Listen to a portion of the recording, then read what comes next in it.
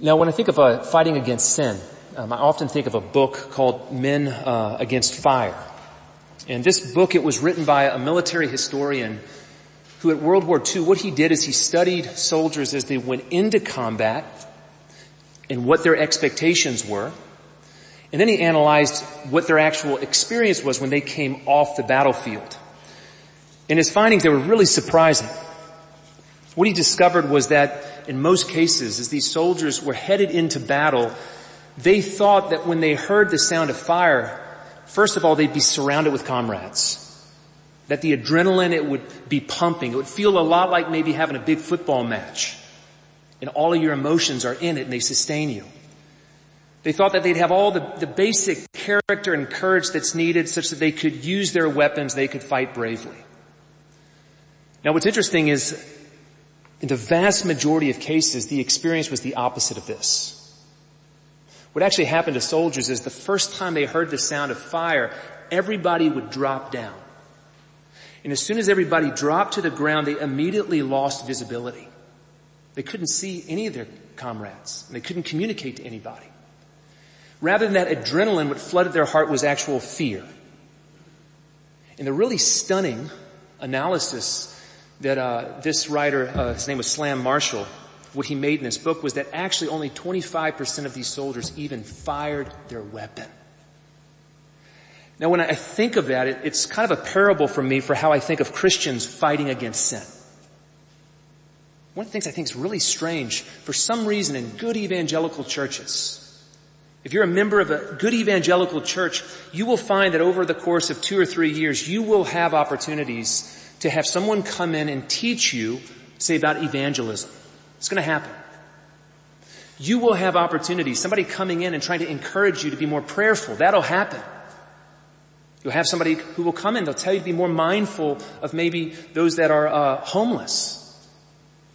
But what can happen, not just over years, but decades, you can sit in a good evangelical church and nobody ever takes up the topic, how do you fight against sin?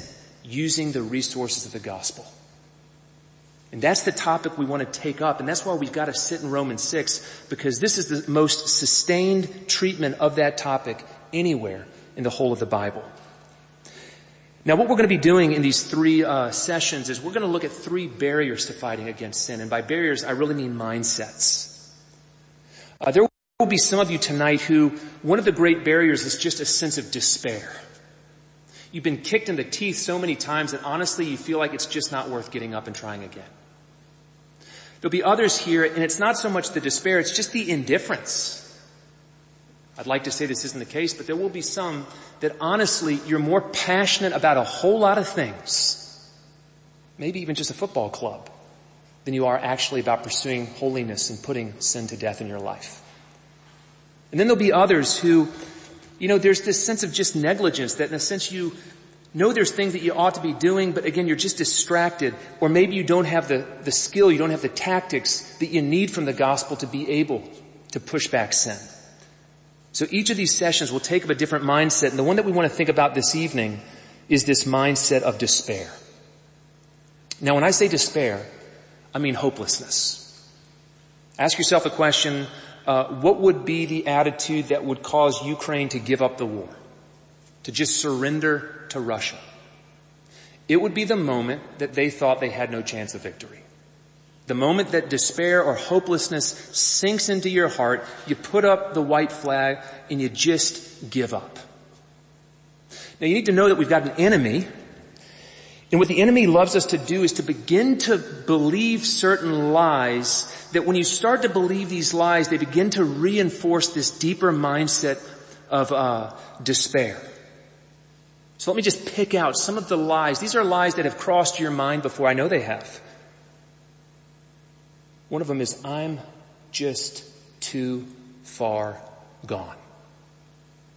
A couple of weeks ago, I was speaking in Lewis, up off the west coast of Scotland, on the issue of pornography. A whole lot of people, men and women, with pornography, they've fallen down so many times that it just really does feel like I'm just too deep in this thing. And when you have that attitude of despair, you just end up going back into the ditch that you've fallen into. Another lie that again you'll hear whispered in your ear. That God is all justice, He's no mercy. There's this famous icon, St. Catherine's Monastery in Egypt, and it's this interesting picture of Jesus. And on one side, He looks really severe. You see His justice. If you cover that side, the other side, He looks really merciful. There's some Christians who walk around with the conception of Jesus where His mercy is covered. All they can see is the justice of God. And when you just feel like you've got so many sins against you, and you feel that weight of condemnation, again, that leaves you in that place of despair. Another lie. I've had somebody tell me this not too long ago. I've already tried the gospel and it didn't work. We're going to have to come back to that one. Because that lie suggests that the person hasn't really understood the gospel if they think it's something you just try and move on. One last lie. Maybe you thought it. If you've not thought it, a friend of yours has. This is one of the ones that's really sinister. It's when sin is not so much driven by pleasure but by pain. But that thought that I need this sin to cope with life. That God's grace is not sufficient. I need this to numb my pain.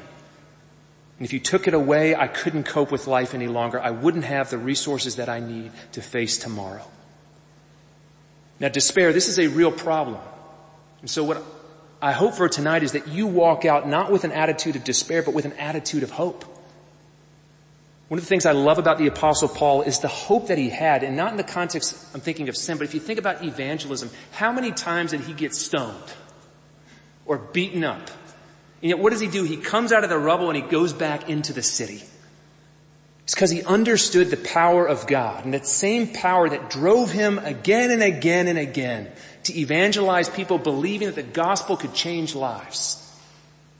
That's the kind of hope that we need when it comes to this battle against sin. Now what we've got to do is drop into this text, and we need to really rediscover what I would call the defiant hope of the Christian life. Now to be able to understand this, we've got to understand the background of Paul's thought in this passage. So we more or less have to work our way through the gospel, reminding ourselves, what's the human condition apart from Christ? What exactly did Jesus do? And then we can get to the whole, what are the implications of this for my life? But we've got to begin with this human condition outside of Christ. And I know this is a little bit complicated, but we need to wrestle with three terms. They're all related in Paul's mind. And this is sin, it's death, and it's the law. Now when Paul talks about sin, he's talking about that human propensity to make self-destructive choices. And I know you see that in your own heart.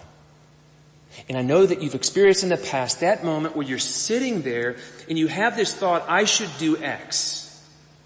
And then you have that thought, wait, last time I did X, remember how I felt? And then you have that next thought that says, well, I'm going to do it anyway.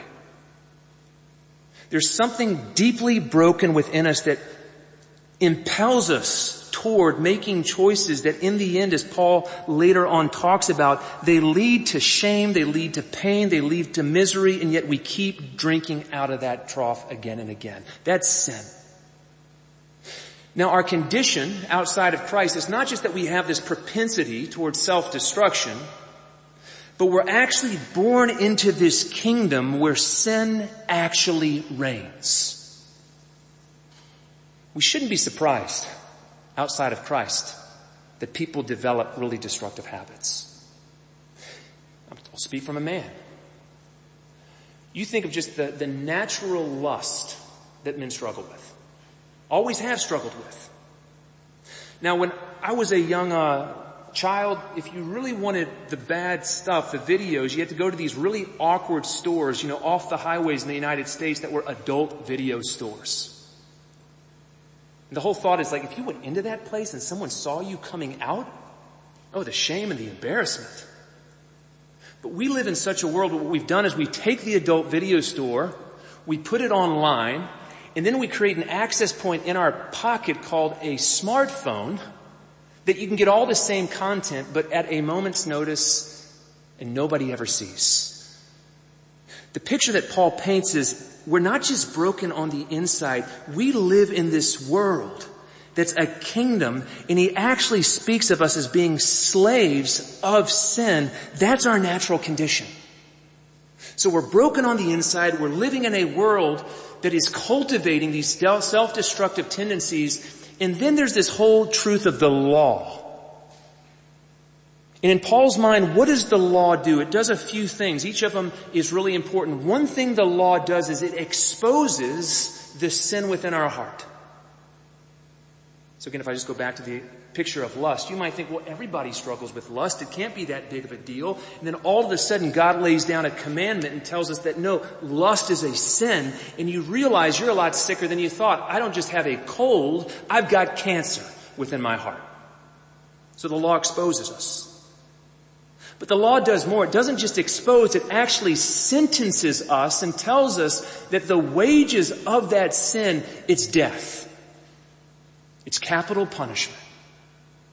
That's where he ends in this chapter. The wages of sin are death. But then the law does one other thing, and this is probably the most shocking of all, is that when you're living in what he calls under law, there's this way in which the law agitates the sinful desire.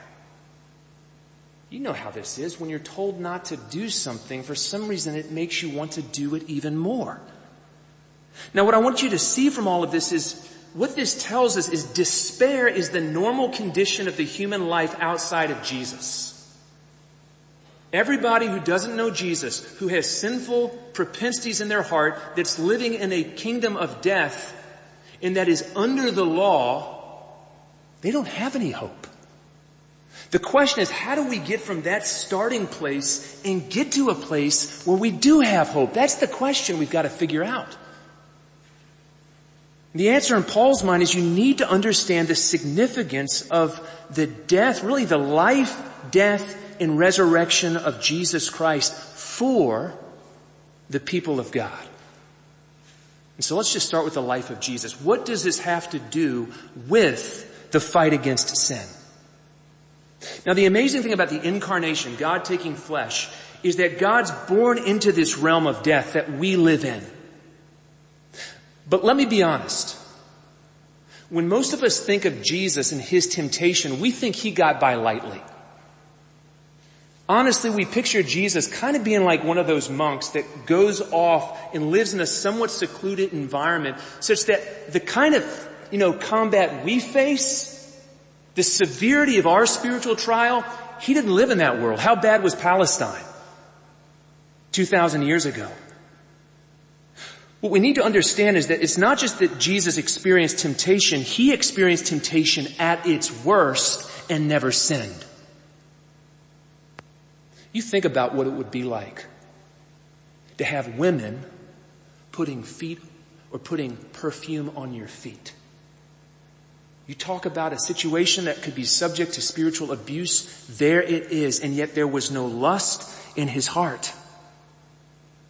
You think of the kind of vanity that feeds us, that pushes us towards success and career. What would it be like to walk down the street and everyone to be chanting your name, saying that you're the much awaited king? Oh my goodness, you want to fuel, if there's any pride in your heart, it just flames up at that moment. Imagine actually being the Son of God and being tried by puppet kings like Pilate and Herod, in subjecting yourself to their ruling over you. That would make me really, really, really angry. If I spent 3 years gathering a group of followers and pouring myself out for them, and then they deny me, and they betray me, and they flee from me, again, just think what that would do to your heart. What we have to realize is Jesus went into the harshest conditions of temptation and he did not sin. And it's not just that he didn't sin, he perfectly fulfilled righteousness. And this is fundamental because what we need to understand is you don't have the resources in you to put the least of sin to death. It's only if someone else has such strength that we have hope. And that's what we see. We see through his life that he has absolute strength over sin. And then what happens on the cross? What happens at the cross is that penalty that should have fallen on us. It doesn't, because it fell on him. Maybe you know the story of Dostoevsky, the great Russian novelist. You know, that story from earlier in his life where he was convicted with some other men for a conspiracy. He was supposed to be shot with these other men. They spent the night before. Imagine the agony of sitting in prison knowing the next day you're going to be shot. Not just that, they were marched out. They were put in position. The guys lined up. They had their guns ready. He didn't know that the Tsar had sent a note saying that actually these men, the sentence had been changed. They were headed off to Siberia. What would it feel like to today have a death sentence looming over you? Because there was one. But the thing about Jesus' death is that sentence, it fell on him. It didn't fall on us. And so what we see is first, again, he perfectly has the strength to fulfill righteousness. And then that penalty of sin, our sin, it falls on him. But what we also need to know is that when Jesus, when he resurrects, what he actually does is he inaugurates another kingdom. Such that now what there are in this world is there's two kingdoms, they're not one. There's not just that kingdom of death, that condition that we lived in outside of Christ. There's another kingdom under Christ. In what Jesus does when someone puts their trust in him, he lifts the penalty for their sin because it fell on him. But equally, he takes his Spirit and he pours it out into their heart. And the significance of that, I'm just trying to pull some of this together for you. The significance of the Holy Spirit in the life of the believer in the context of fighting against sin is that the very strength that enabled Jesus to resist all temptation and fulfill all righteousness is now present in you. This is the basic framework for understanding why we have hope in Christ. But that's not all. What you also need to understand is what Paul says, you see this in verse 14, is that we're not under law, but we're under grace. Let me try to explain to you this difference between what it's like to be under the law and under grace. The best way I can explain it to you is think of a marriage. Think of an abusive spouse and think of a perfect loving spouse. Outside of Christ, you are under sin. Sin could bully you. It could make you do its bidding. But because of the death and the resurrection of Jesus, that marriage was annulled. You've been married to a loving spouse, a good spouse, a spouse that will provide for every need you have. And what it means to be under grace is that all of the mercy, all of the compassion, all of the grace of the Lord Jesus Christ, the exact grace that communicated health and that did miracles when he walked in this world, that same heart is now present to you, and whenever you need help, he's waiting, he's hungry, he's willing to give you the grace that you need for your hour of temptation. But that's not all. There's one more piece that we just have to understand the framework for this battle against sin. Beside that penalty being lifted, beside the Holy Spirit being put in our life, beside having this intimate relationship under the grace of the Lord Jesus where he's willing us to give us all that we need for everyday Christianity, there's one more thing we've got. It's a promise. It's amazing. So many Christians read verse 14 wrong. It says, for sin will have no dominion over you. Or some translations, sin will not have dominion over you. That's not wishful thinking. Jesus is going to finish what he began. He's going to get the victory. when all the dust settles, it doesn't matter how many times your nose has been pushed down into the dirt, He's gonna win. He's gonna win with you.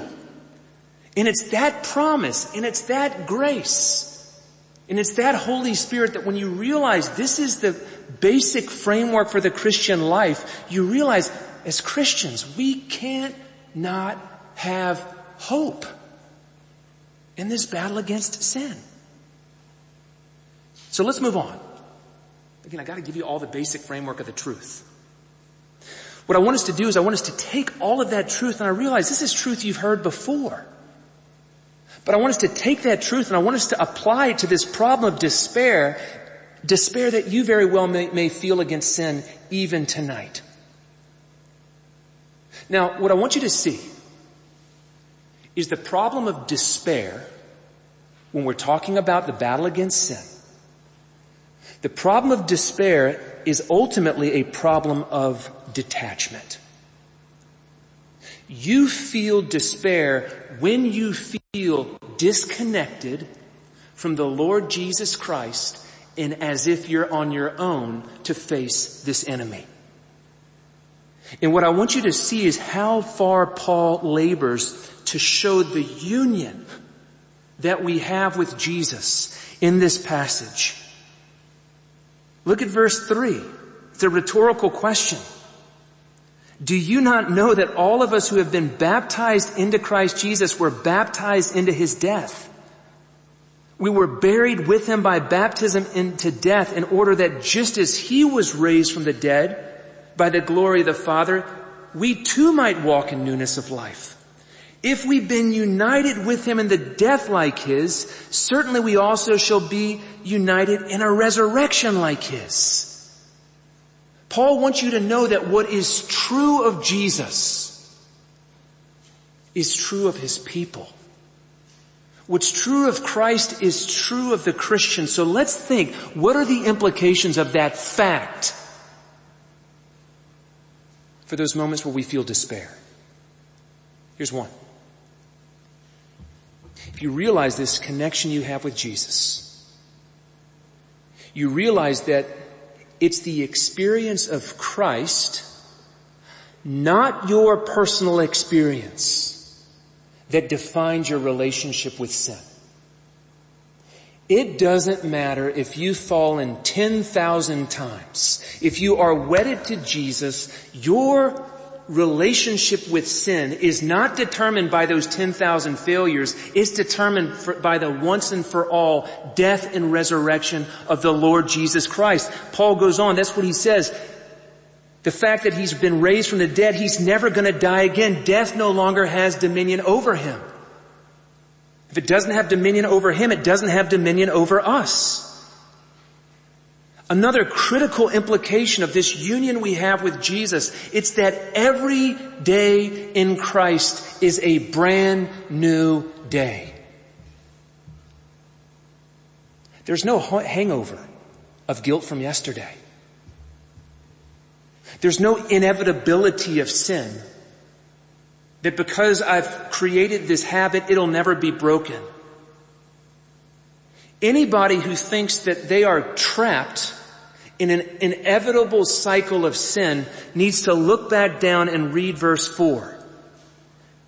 That just as Christ was raised from the dead by the glory of the Father, we too might walk in newness of life. You wake up, you confess your sins, you ask for the grace of God, and it's a brand new day as a Christian. That's a wonderful gift. But here's another implication that pushes back that cloud of despair. It's the realization that the Father who purchased me with the blood of Jesus, that He will not withhold any good and necessary gift to finish what He has started in my life. That's what He says in verse 5. If we've been united with Him in a death like His, we will certainly be united with Him in a resurrection like His. Jesus does not date and then find out that you're a sinner and break up. He knew we were all whores before He got into this thing. And yet he loved us and he gave himself to us. In the infidelity he still sees, it's not that he tolerates it. It's not that he's okay with it. He's going to finish it. He's going to raise us up. He's going to have the victory over sin in our life. Just as he had a victory over the grave. In all that we need, the Father who gave the Son, after having seen the blood of his Son at Calvary, is he really going to say, no. You're asking me for self-control? That's way too much. No. He's so deeply invested in this project. All the pennies that are left of grace, and on his end it's pennies compared to what he's given in Jesus. He's going to give all that we need, every good and necessary gift. Another implication of this union we have with Christ, I've referred to it already, I'll refer to it again because it's such good news. It's that when Paul says that we're under grace at the end of verse 14, that means we are in the care of a loving spouse. When you think of the grace of God, the old Puritan John Owen was right. The grace of God is Jesus. That's what the grace is. To be under grace is to be under Jesus. It's to be under the groom, the bridegroom who loves us. And he's going to take care of us. And he wants us to be freed from our sin even more than we want to be freed from our sin. And that's the one who's guiding us and leading us through this life. And so when you just line up all of these implications, what I want you to see, I hope this is loud and clear. Despair. That feeling of hopelessness in the face of sin, it has no place in the heart of a Christian. There's an American football coach. I know you don't watch American football, but his name's Pete Carroll. I mean, he's won at every level. University or college football is a big deal in the States. He's won all those championships. He's gone on to the professionals. He's won the Super Bowl. He's won it all. People who know Pete Carroll, they say he's a little bit crazy because one of the things about Pete Carroll is it doesn't matter what he does, he always thinks he's going to win. So he could go up against a professional table tennis player. And the crazy thing about Pete Carroll is that he thinks he's going to win the match. He could play the world's best chess player, and there's just something crazy about Pete Carroll. He thinks he's going to beat this chess master. Now, we don't want any arrogance. We don't want any self-dependence. But when you're backed by the grace of God, there ought to be a little something of Pete Carroll in every Christian, where it doesn't matter what the battle is, what the sin is in our heart, how many times we failed, that we actually think today, we're going to beat this sin. Not because of my strength, certainly not due to my traffic record, solely because of the Savior who loved me and the Spirit who indwells me in the grace of God that's being poured out right now. Today is a day of victory. Why not? Ought to be the attitude that we have toward sin. Now, just as we start to kind of move out, I want to take up a hard question. Again, there's probably somebody in this room, you know all of this already. I've not told you anything new. And yet you're still struggling with despair. And you feel despair. Let's make it really focused against a particular sin. Maybe it's anger. Maybe it's gluttony. Maybe it's lust. Maybe it's greed. But when you think of that particular sin, you feel despair. What would I say to you? I'd pick out that word feel and have us dissect it. One of the things Paul says in this passage, you can go to verse 11 and see it. In this battle, he says that we must consider or reckon ourselves dead to sin and alive to God in Christ Jesus. He doesn't say we must feel dead. We might feel that sin is very much alive in our hearts, but we're to reckon ourselves dead. We're to base our convictions on the truth of the gospel, not the feelings of our heart. And so if you feel despair, what you need to do is preach the gospel to yourself again. And this is the problem with my friend who told me not that long ago, I've tried the gospel and it didn't work. He doesn't understand. It's not a life hack. It's not you hear it once and then your problem goes away. This is something for such a battle. It's an everyday reality. Against your feelings, you tell yourself the truth and base your status and your understanding on reality, gospel reality, not the feelings that come in and out of your heart. Now again, one more. What about that person? Remember some of these lies that I picked up early on. That person who just feels too far gone. That again, you have persisted in this not for days and weeks and months, not even years. It might be decades.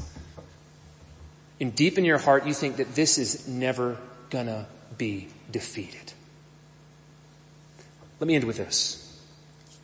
Everybody knows Churchill's Dunkirk speech. We all love Churchill's Dunkirk speech. The funny thing to me about Churchill's Dunkirk speech is everybody stops too soon.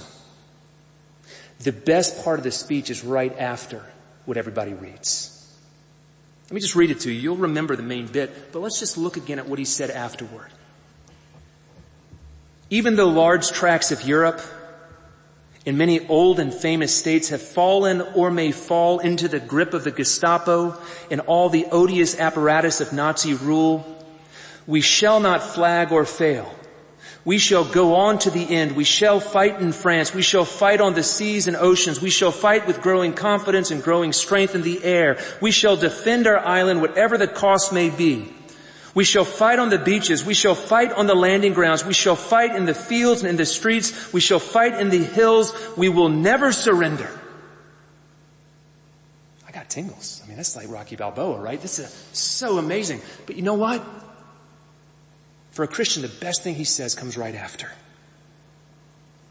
He says, even if, which I do not for a moment believe, this island or a large part of it were subjugated and starving, then our empire beyond the seas, armed and guarded by the British fleet, would carry on this struggle until in God's good time, the new world, with all its power and might, steps forth to the rescue and the liberation of the old. Does that not sound like gospel truth? That even if that day comes and there's a sin that we've not fully grappled with in this life, the hope of the gospel is that the new world with all of its power is breaking in, and that when God resurrects us in his new creation, sin will be no more. He's going to get the victory. And it's not based on your initiative. It's not based on your track record. It's not based on your inner resources. It's based on his righteousness, his promises, in what he has already declared that he will do among his people. Let me quote again. Sin will have no dominion over you. That's what God tells us in his word. Let's pray.